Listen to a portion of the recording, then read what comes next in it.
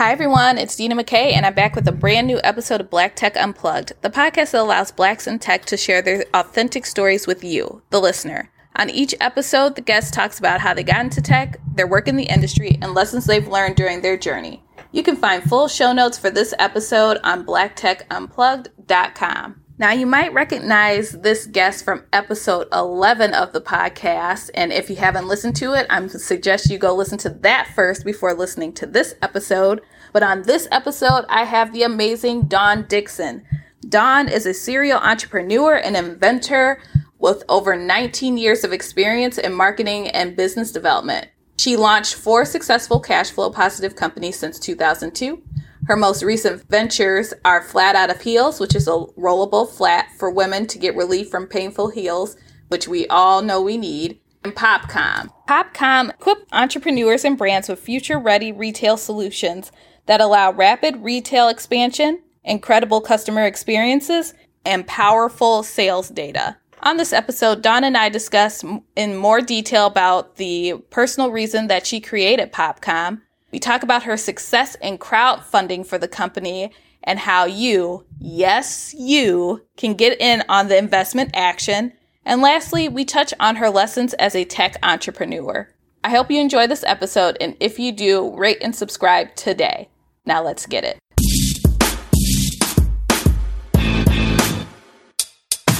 Hi, everyone, and welcome back to a brand new episode of Black Tech Unplugged. I have the amazing Dawn Dickson on this episode. How are you, Dawn? I'm amazing, like you said. Thanks for having me. How are you? I'm doing well. Can't complain. I mean, it's 2020, right? Yes, and we're still hanging in there, and we're still healthy, so we have a lot to be thankful for despite everything else going on. Exactly. And Dawn, I had you on a previous episode of Black Tech Unplugged, but for my listeners who might not know who you are and know about your business, why don't you introduce yourself? Yeah, for sure. My name's Dawn Dickson. I'm a serial entrepreneur and inventor.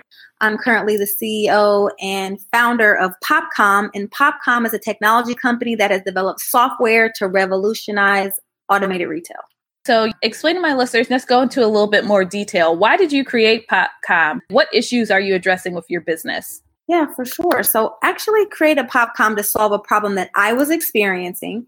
I started a company called Flat Out of Heels in 2011, and it was and it still is in business selling rollable ballet flat for women when their feet hurt in heels. And my idea was I can sell these shoes in vending machines, so when women's feet hurt at the club or at the airport or dancing at a concert, they can go to a vending machine and get some shoes right away and solve that problem. So when I launched my products in vending machines and I was selling shoes every day, I ran into an issue that I could not collect information from customers. I could not get email addresses. I didn't know anything about my conversion rates. I really wanted to remarket those customers, retarget them, bringing them into my sales funnel, into my loyalty program. And none of these tools existed in the brick and mortar vending environment. So all of the tools that I was used to working with in the e-commerce environment as an entrepreneur, like Google Analytics and different AdWords, I couldn't do anything like that in vending. And I really needed that to grow my business. I wanted to be able to engage with my customers after that purchase. So I went out looking for a solution that I could just use someone else's technology to license. I certainly didn't see myself inventing a software platform, but that's what ended up happening because I couldn't find a solution and I didn't want to give up on my dream of getting these Flat Out of Heels machines all over the world. And so I decided to start Popcom to solve that problem, which is to bring the ability to vending machines to collect data and analytics using cameras to track user movement, customer demographic data, deliver targeted content. So basically everything that happens in the e-commerce environment using what is an IP address, we use a physical human body in an anonymous way without collecting any identifying information. But to get that same information about traffic and conversions and demographic and shopping history. That's awesome. And I mean, obviously you're on social media and you have access to just different platforms. And we know that they're already tracking our data, right? I mean, we could be talking right now, and let's say I have my phone nearby and I say like Flat Out Heels. I bet you when I go on Instagram, Facebook, something, I'm going to see an ad for Flat Out Heel, right? Right, exactly. And that's what they do.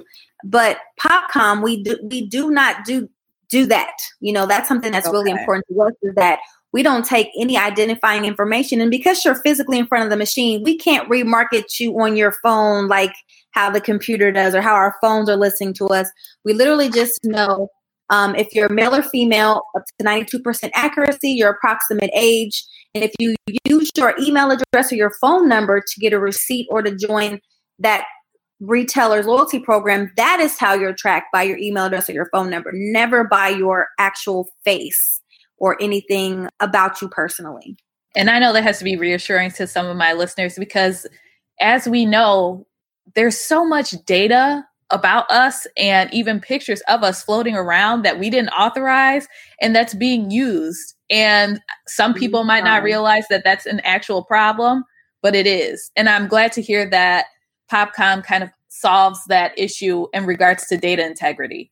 All the time. And it's so important. And that is why we actually partner with a company called Civic for identity management. So in the case of where we're working with a retailer to sell a product that's regulated like alcohol or cannabis, where you have to get the customer's identifying information like their age and date of birth, we don't ever have contact with that either. We use technology that puts that information on the blockchain and uses a QR code to verify that identity is of age. So once again, taking that data liability away from us and our customers and letting all the customer data, as far as consumer data, be in the hands of that consumer. Can we talk about that a little bit more? Because I think you're probably one of the only companies that I have seen take that extra step to protect consumer data. So what is your partnership with Civic like? And can we go into a little bit more detail of how they're protecting us? Yes, for sure. So we license their technology and integrate it into our technology. And Civic is an identity management software for that's on the blockchain. They don't have any vending machines or they don't have any hardware. It's just you can license their ability to age gate and store that information safely on the customer's mobile device. And the reason why we wanted to do that is we didn't want people coming up to the vending machine, scanning their ID, scanning their face, and then we have to be responsible for what happens to that data. There's too many possibilities for breaches these days. So we want to remove any possibility on our side. So we said we need to find a way that we don't take customers' data at all. Okay. And when we came across Civic in 2017 at a conference in New York, we thought it would be a great partnership to really use vending and include that. So the customer has to download an app one time. It's very much like downloading Uber or something. You download one time, verify your identity on your device, and now you have a QR code that shows you're a verified identity. And so if you're at least 18, you can purchase any kind of tobacco or products that require 18. If you're at least 21, you can purchase any product that requires 21. And if you need to have your specific name, like if it's a prescription in this case, of course, HIPAA compliant with everything, but to have your name, we still wouldn't know your name. We'll just know that you're verified to take this. And so it was really important for us just to remove that liability from our company of what happens to customer purchasing data, especially when it's something like alcohol or cannabis that people just don't really want that information out there as far as what they're consuming. And I agree. And I also kudos to you for taking the initiative to actually protect consumer data. It's just so rare that you hear about that, right? Usually people and businesses are all about just like getting that money. They don't care about what they do with your data or where it goes or if it's compromised. So thank you. Definitely, you're welcome. And it's something that we believe is our responsibility. And also we believe that all companies that are handling any type of customer data has a responsibility to protect that data. And I think that the new generation is demanding it and laws are being put in place and people are becoming more aware of the power of their data and how valuable their data is from a monetary standpoint. So we have other visions down the line of how customers can actually use their data and monetize that as well.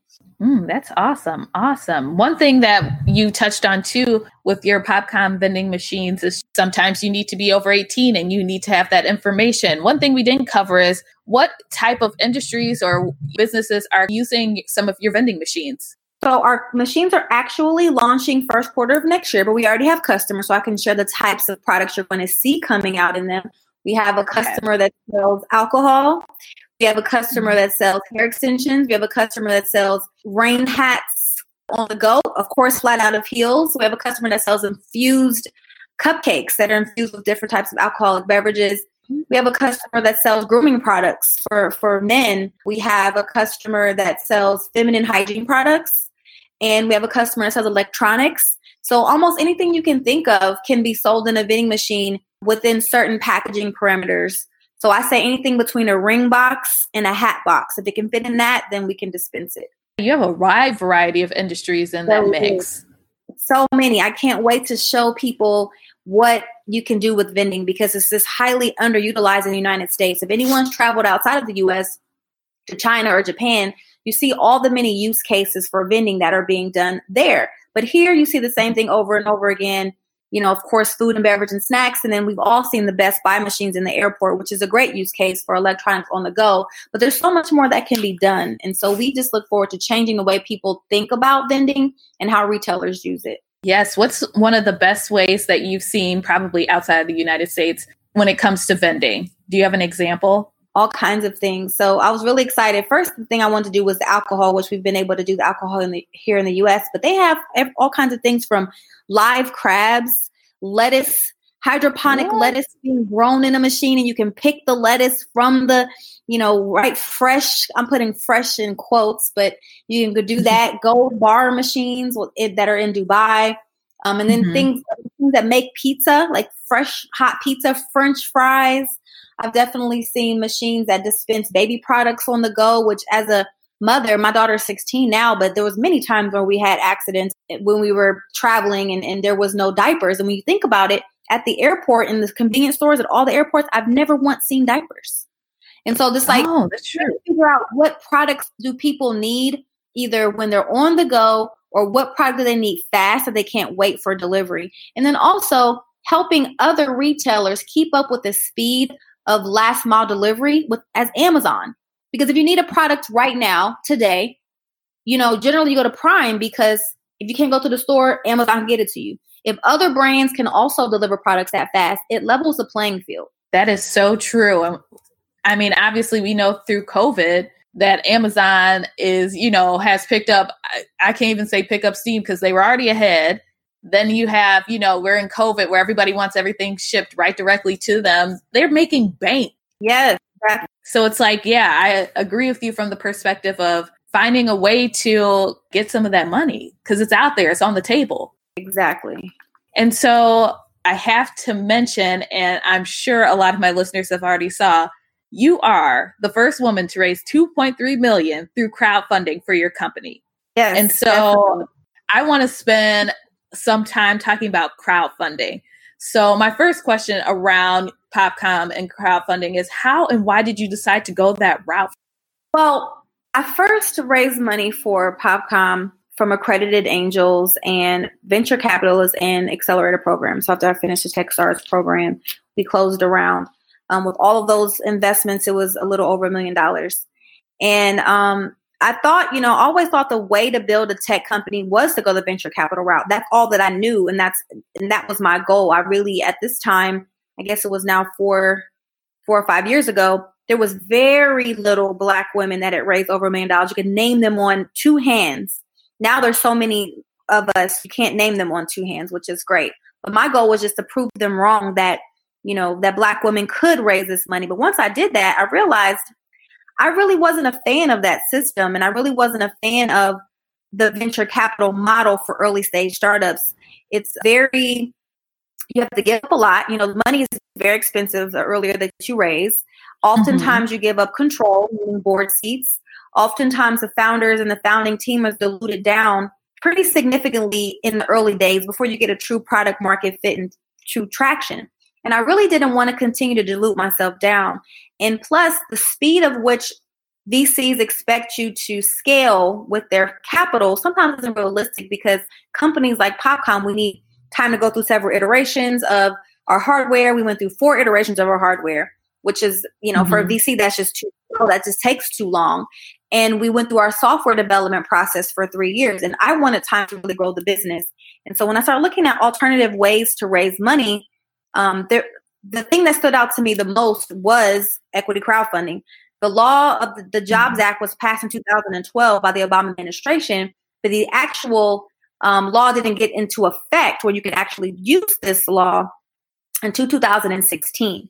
So in 2017 is when I started looking at alternative ways to raise capital. It was very fresh. Crowdfunding was very new, 1 year old.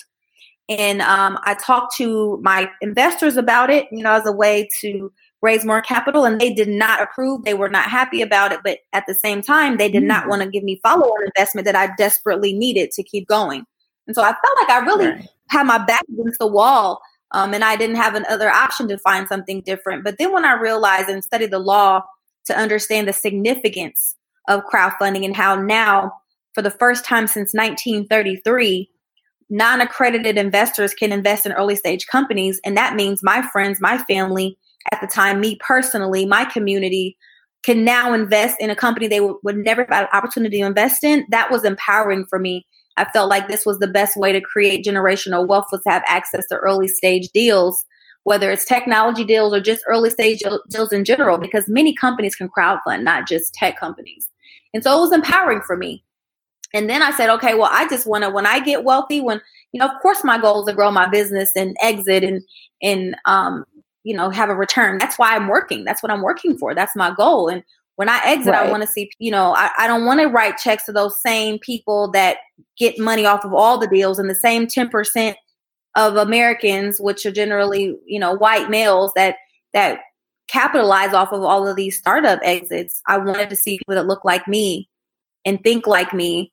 And that's what, motivated me to do it. And then the community came behind me in a way that was unbelievable. Very just overwhelming. 2 oversubscribed crowdfunding rounds. The first one we raised $1,070,000. We were 300,000 oversubscribed. The second time we raised $1,050,000. We were 400,000 oversubscribed.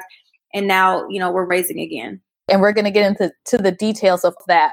I do want to circle back to something you mentioned. So you mentioned you had VCs backing you before, and I just want to break down for people who are listening and might not understand venture capital or how they operate. I want to explain the difference between crowdfunding and venture capital. And also let's try to go into the pros and cons of both. So as I stated, venture capital is often very expensive because you have to raise money on their terms. You don't get to set your own terms. You wait for a term sheet, and then they'll tell you what your company is worth and what they're going to offer you for it. And oftentimes those are very sharky deals because, of course, venture capital job is to get the most for their money and the highest returns for their limited partners, which are LPs. They often want a board seat, which means they can have controlling influence over your company. And they could vote you out as CEO. They could vote against what you're working on. They can exercise their influence on your company, which for me, I have not yet met an investor who knows my industry the way that I do. So I'm not going to let anyone tell me what to do when it comes to an industry they don't understand.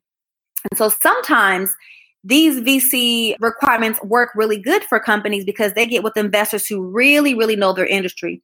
But in my case, it just didn't make sense for me to work with people and give them that kind of control that don't understand my industry. Vending is not a very popular, sexy thing, even though it's a very high growth industry. It's just not something that many tech investors have experience with. The problem, you can get big checks. You can scale very fast. You will lose some of your equity and your control, but that value of your equity will increase quickly with the cash infusion and with scale. So there's a good side to it. And if you have good VC partners, they can really, really help you grow and attract more investment dollars. On the crowdfunding side, the pros are you can set your own terms. You don't lose control. You don't have to give up board seats. You can raise from anyone over 18 years old, almost anywhere in the world. Few countries are an exception like Canada and UK, but pretty much anywhere in the world. We have investors from 42 states and 14 countries. And then the downsides are, it's expensive. It's expensive to pay for the lawyers and the audits and the financial reviews that are often required. It's time consuming. You have to do a lot of engaging and educating the community about your business and about this new instrument of crowdfunding. People really still don't really understand it fully. So it's always education, always engaging. you have to pay the platform about 8 to 12% of your round raise. Wow. So it's significant. Some of the platforms vary and there are some negotiation abilities, but in general, you're spending 8 to 12% of your round on platform fees, escrow fees, advertising. So, as with both, because if you're going around the country raising a VC round, you're flying around the country, you're getting hotels, you're taking these meetings. So when I weighed out the costs, it was pretty, comparable to doing a Series A and round. So, and if you're doing a smaller round, like you just want to raise a couple of thousand or 50,000, 100,000, $500,000, it's less expensive. But we were going for the max, which we did. And so the max requires more capital to raise it. Okay. And we're going to take this opportunity to do this now, educating people who want to be investors in your company. So let's go through a step-by-step so that people are aware. And hey, maybe you don't have to ever tell somebody else again. You can lead them right to the podcast, but how they can invest in your company. We can use myself as an example. Let's say I want to invest in PopCom. What are the steps that need to happen? It's very simple. It's like shopping online, really. You go to startengine.com/PopCom.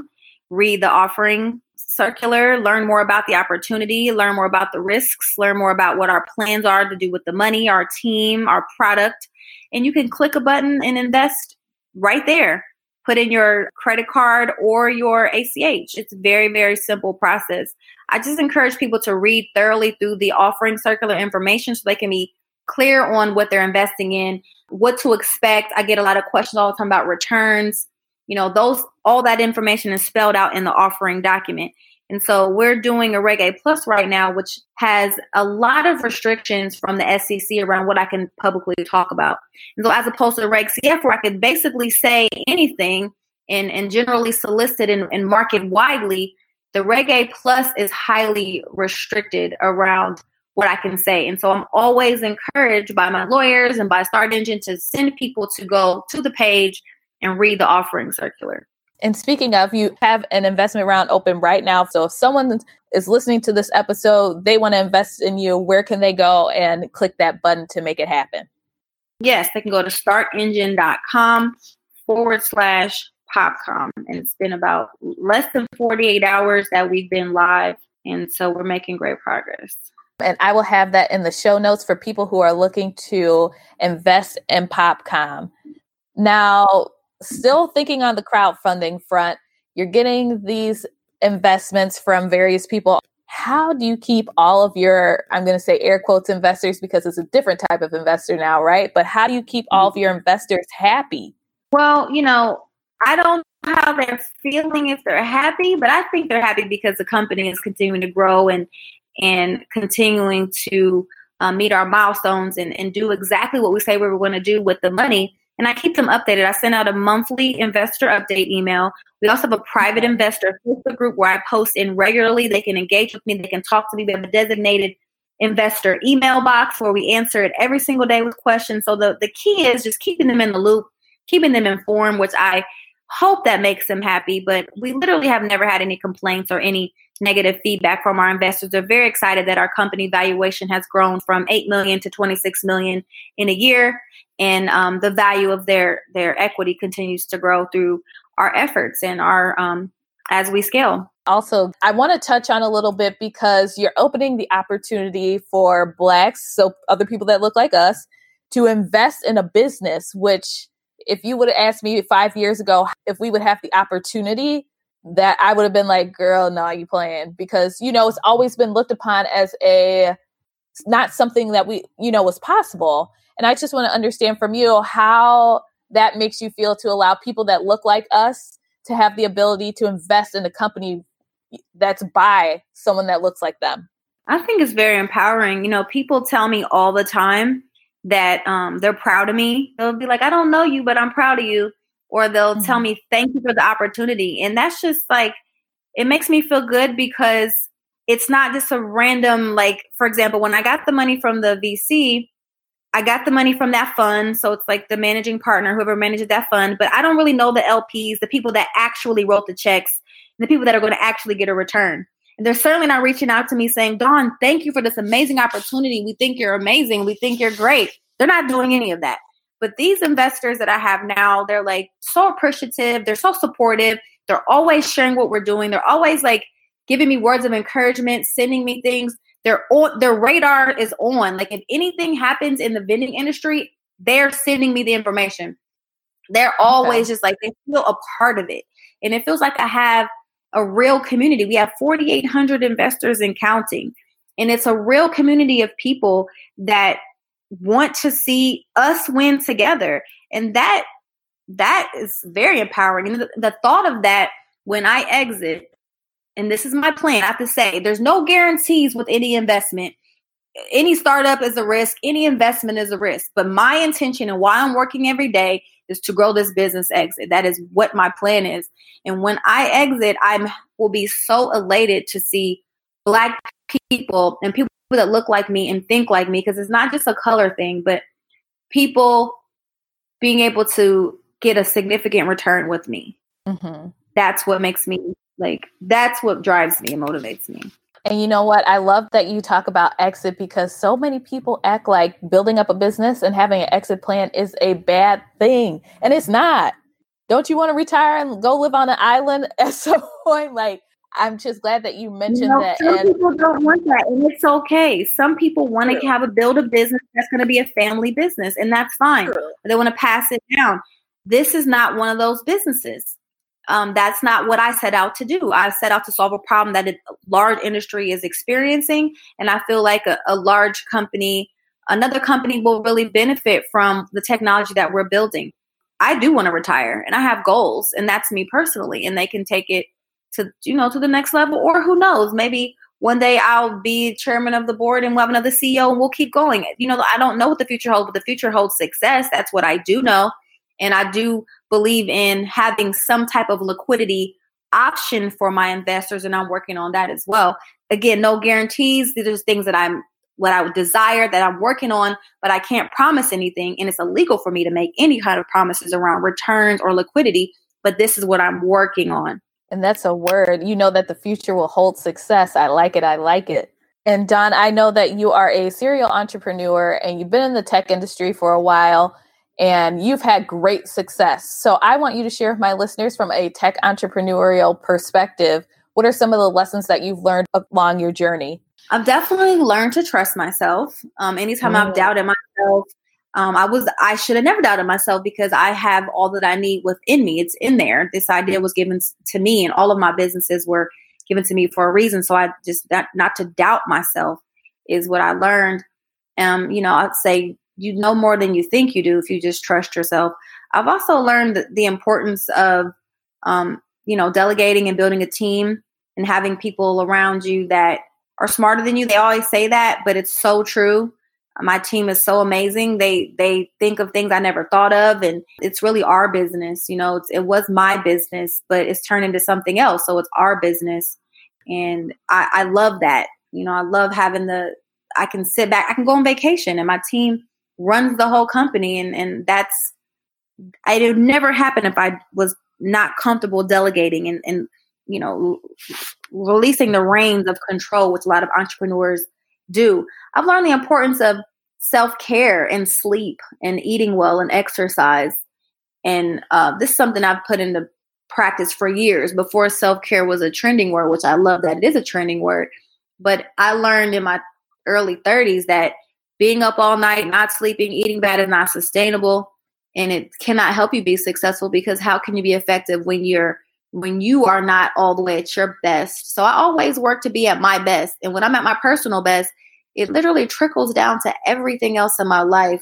And that's what I attribute my success to. Just me putting myself first, my mental, physical, spiritual health, always first. And then everything else, as you can tell that I'm whole, because everything that I do then, is successful. Yes. That is wonderful advice. And I think that one of the things that stuck out from my perspective is the trusting yourself. So many people just don't trust their gut or trust themselves that, when you have all the knowledge and information inside of you, you got to trust yourself. If your gut says something is wrong, it's most likely going to be wrong. Or if your gut saying you should take another direction in regards to a decision, just try it. But a lot of people just do not trust themselves. They don't. And then the mistakes, and they make a lot of mistakes, and the suffering. You know, that inner voice was put there for a reason. It's to guide us. That's why it's there. And I learned that when I didn't follow that inner voice, it resulted in some kind of suffering for me. So I said, you know what? I'm just going to listen to what myself tells me, no matter what it may feel like to my human self. I'm going to listen to this guidance that I'm feeling strongly within me, and it never fails me. Yes. So we're both from Ohio, and you've moved back to Ohio, actually. So I have to ask, how have you seen the Ohio tech ecosystem change? I mean, I don't feel like there was any tech ecosystems back then. It just, there was nothing. There were no resources. I didn't have any help. And so it's grown tremendously. If I even had a fraction of what's available today, when I started my first tech company in 2001, I would have been a millionaire a long time ago. There's just so many tools out here, especially for us, you know, especially for people of color, Black women. There's so many resources. So it's grown significantly. I left Columbus, Ohio, because as an entrepreneur, I didn't have what I needed. There wasn't enough networking support. So I went to Atlanta, where it was booming with entrepreneurship in the early 2000s. And now Columbus, when I returned to do a speaking engagement in 2017, I was blown away. I couldn't believe how far the community had come, not only with just entrepreneurship ecosystem in general, but Black entrepreneurs, people that look like me. I'm like, where have you guys been? And so I moved back because I felt like if they're giving out money in my hometown, I definitely deserve some of that money. And I came back to get it. And I raised money from all of the VCs locally, except for one, and they don't invest in early stage. And believe me, I want them to. Yes. Seeing the growth, even like going back home and like seeing that there's even tech events is mind blowing to me, because in Cleveland, similar situation. You didn't see anyone who looked like you that was doing, what you wanted to do. Definitely wasn't any like tech classes or tech experiences where I could even learn tech when I was growing up. So to see the growth is amazing. It's insane because it grew so fast. It's necessary. Mm-hmm. And so you mentioned the endless amounts of resources that we currently have now from a tech perspective. Any certain resources that you recommend for my listeners? A resource that's been around for a long time and is still very relevant is SCORE, to help people get that early mentorship and help on setting up their business plans, financial projections. I used SCORE when I started Flat Out of Heels. But every city has some type of entrepreneurship incubator resource center. And so I definitely recommend just tapping into that, whatever that is in your community. I mean, we have several here in Columbus, places where entrepreneurs gather, where there are events where entrepreneurs can co-work. And every city that's popped up everywhere. There's nowhere that I go in America where there's not some type of entrepreneur center or resource. So that's just something that we should not take for granted, and we should definitely tap into that. And then today, in the era of COVID, when all of these big conferences that were expensive to go to, and you had to travel and get high hotels and flights, you can now do these conferences virtually. Do not miss the opportunity to engage virtually in these things, because eventually one day we'll be back in person again. So just the opportunity to network and get access to content and speakers that you never could have got before is such a huge opportunity for everyone. And actually, speaking on COVID, how has COVID affected your business? All of my companies have grown positively during COVID. My restaurant, my shoe company, Popcom, my speaking business. And I think it's because I had a lot of time to just focus and build the teams, and also because for Popcom, the interest in automated retail has increased due to COVID and retailers shutting down, and retailers looking for new ways to distribute a product direct to customer. And vending is a great way to do that, where you don't have to have contact with another human being. So a lot more inbound than ever before. But it didn't hurt that we raised money and closed around during COVID. A lot of people invested their stimulus checks in Popcom, and that was definitely a bonus. And then it was also great that we were able to take advantage of some of the grants that were out there and the PPP loans. So I'm very grateful that during this global pandemic, in a time when many people definitely are experiencing hardships, that we are still thriving. But also it gives me hope that we're going through a shift, but we're going to recover. And I feel that at the end of this, entrepreneurs are going to carry this country on our back like we always have. We're the ones going to be creating jobs. We're the ones that are going to be, coming up with new opportunities and ways to help the economy rebound. I totally agree. And it's crazy to see that it took a situation like this for us to actually value entrepreneurs, small business, and even just essential workers. COVID has been an eye-opening experience. I don't know how it's been for everyone. And I understand also on the flip side of that, there's been a lot of hardship that we have to acknowledge, and we need to reform a lot of things. But COVID has really been a blessing in disguise. I definitely agree with you and think it has as well. So you've had a major 2020. You have been the first one to raise $2.3 million. You were also just awarded the Black Entrepreneur of the Year. And even though the year is technically not over, we still have 3 more months, 1 quarter for you to go through. But I want to ask, what do you see for the future? What's next for PopCom? Get our product out. We've made some changes in response to COVID. We've brought our supply chain from China to the United States. We've made some adjustments to our hardware to make them be able to be used with gloves, a pen, or a stylus. We have re-engineered, on the process of currently re-engineering our pop shop to accommodate more products and more package sizes so we can let more retailers use the pop shop. We have a new leasing program that we have in place to allow retailers to lease the machine to get it out faster. We've made a lot of adjustments to accommodate definitely the downturn that retailers experience and help them to get to market faster. So what's next is raise another round of funding and get the product out. And now we have a clear path to profitability and a clear path to getting the product out. And that's all I'm focused on. I love the awards. I'm super grateful. But for me as an entrepreneur, I do this to get the product out because I want to see my invention in the world. I don't do anything for like accolades. I appreciate them, but I'm so driven by getting my vision, like having that come to life. And you know what, Dom, what I love about you, and I've been following your journey for a very long time, is that you say things like that. You always keep it 100. You always talk about, it's not about the accolades, it's about the action behind it. And I love that your focus is about your product, the work that you're doing and the impact you're making, as opposed to, an award. Thank you. Appreciate of course. That. So you talked about your experience as a tech entrepreneur, crowdfunding, PopCom, what's to come in the future. Is there any other advice or tips that you want to leave my listeners with? I think the last tip and advice, I just encourage everyone to become an investor. And I'm not meaning this in PopCom. Of course, I want people to invest in my business, but there's many businesses out there across multiple platforms, including Start Engine, Republic, Seed Invest, WeFunder, Kickstarter, Indiegogo, entrepreneurs out there that are looking for funding for their projects, and you can invest for as low as $100. So I really encourage everyone to start investing. I love to see how our community is getting excited about the stock market, but these are post-IPO companies. The people have already gotten wealthy from these businesses. Get in early on a business. Support a Black entrepreneur. Support somebody that you know, somebody in your community, somebody that looks like you, and see how that grows. That is what I really encourage everyone to do. Become an investor. Thanks for listening to Black Tech Unplugged. I'm Dina McKay, and you can find the podcast on all podcast platforms as well as social media under Black Tech Unplugged. Now, don't forget to go invest your money in Dawn's company, PopCom. The link to invest is in the show notes. Also, please make sure, if you haven't subscribed to the podcast already, to subscribe on whatever platform you're listening to this episode. And if you have a few extra minutes, make sure to leave a 5-star review too. It would help me out a lot and help other people find the podcast. Until next time.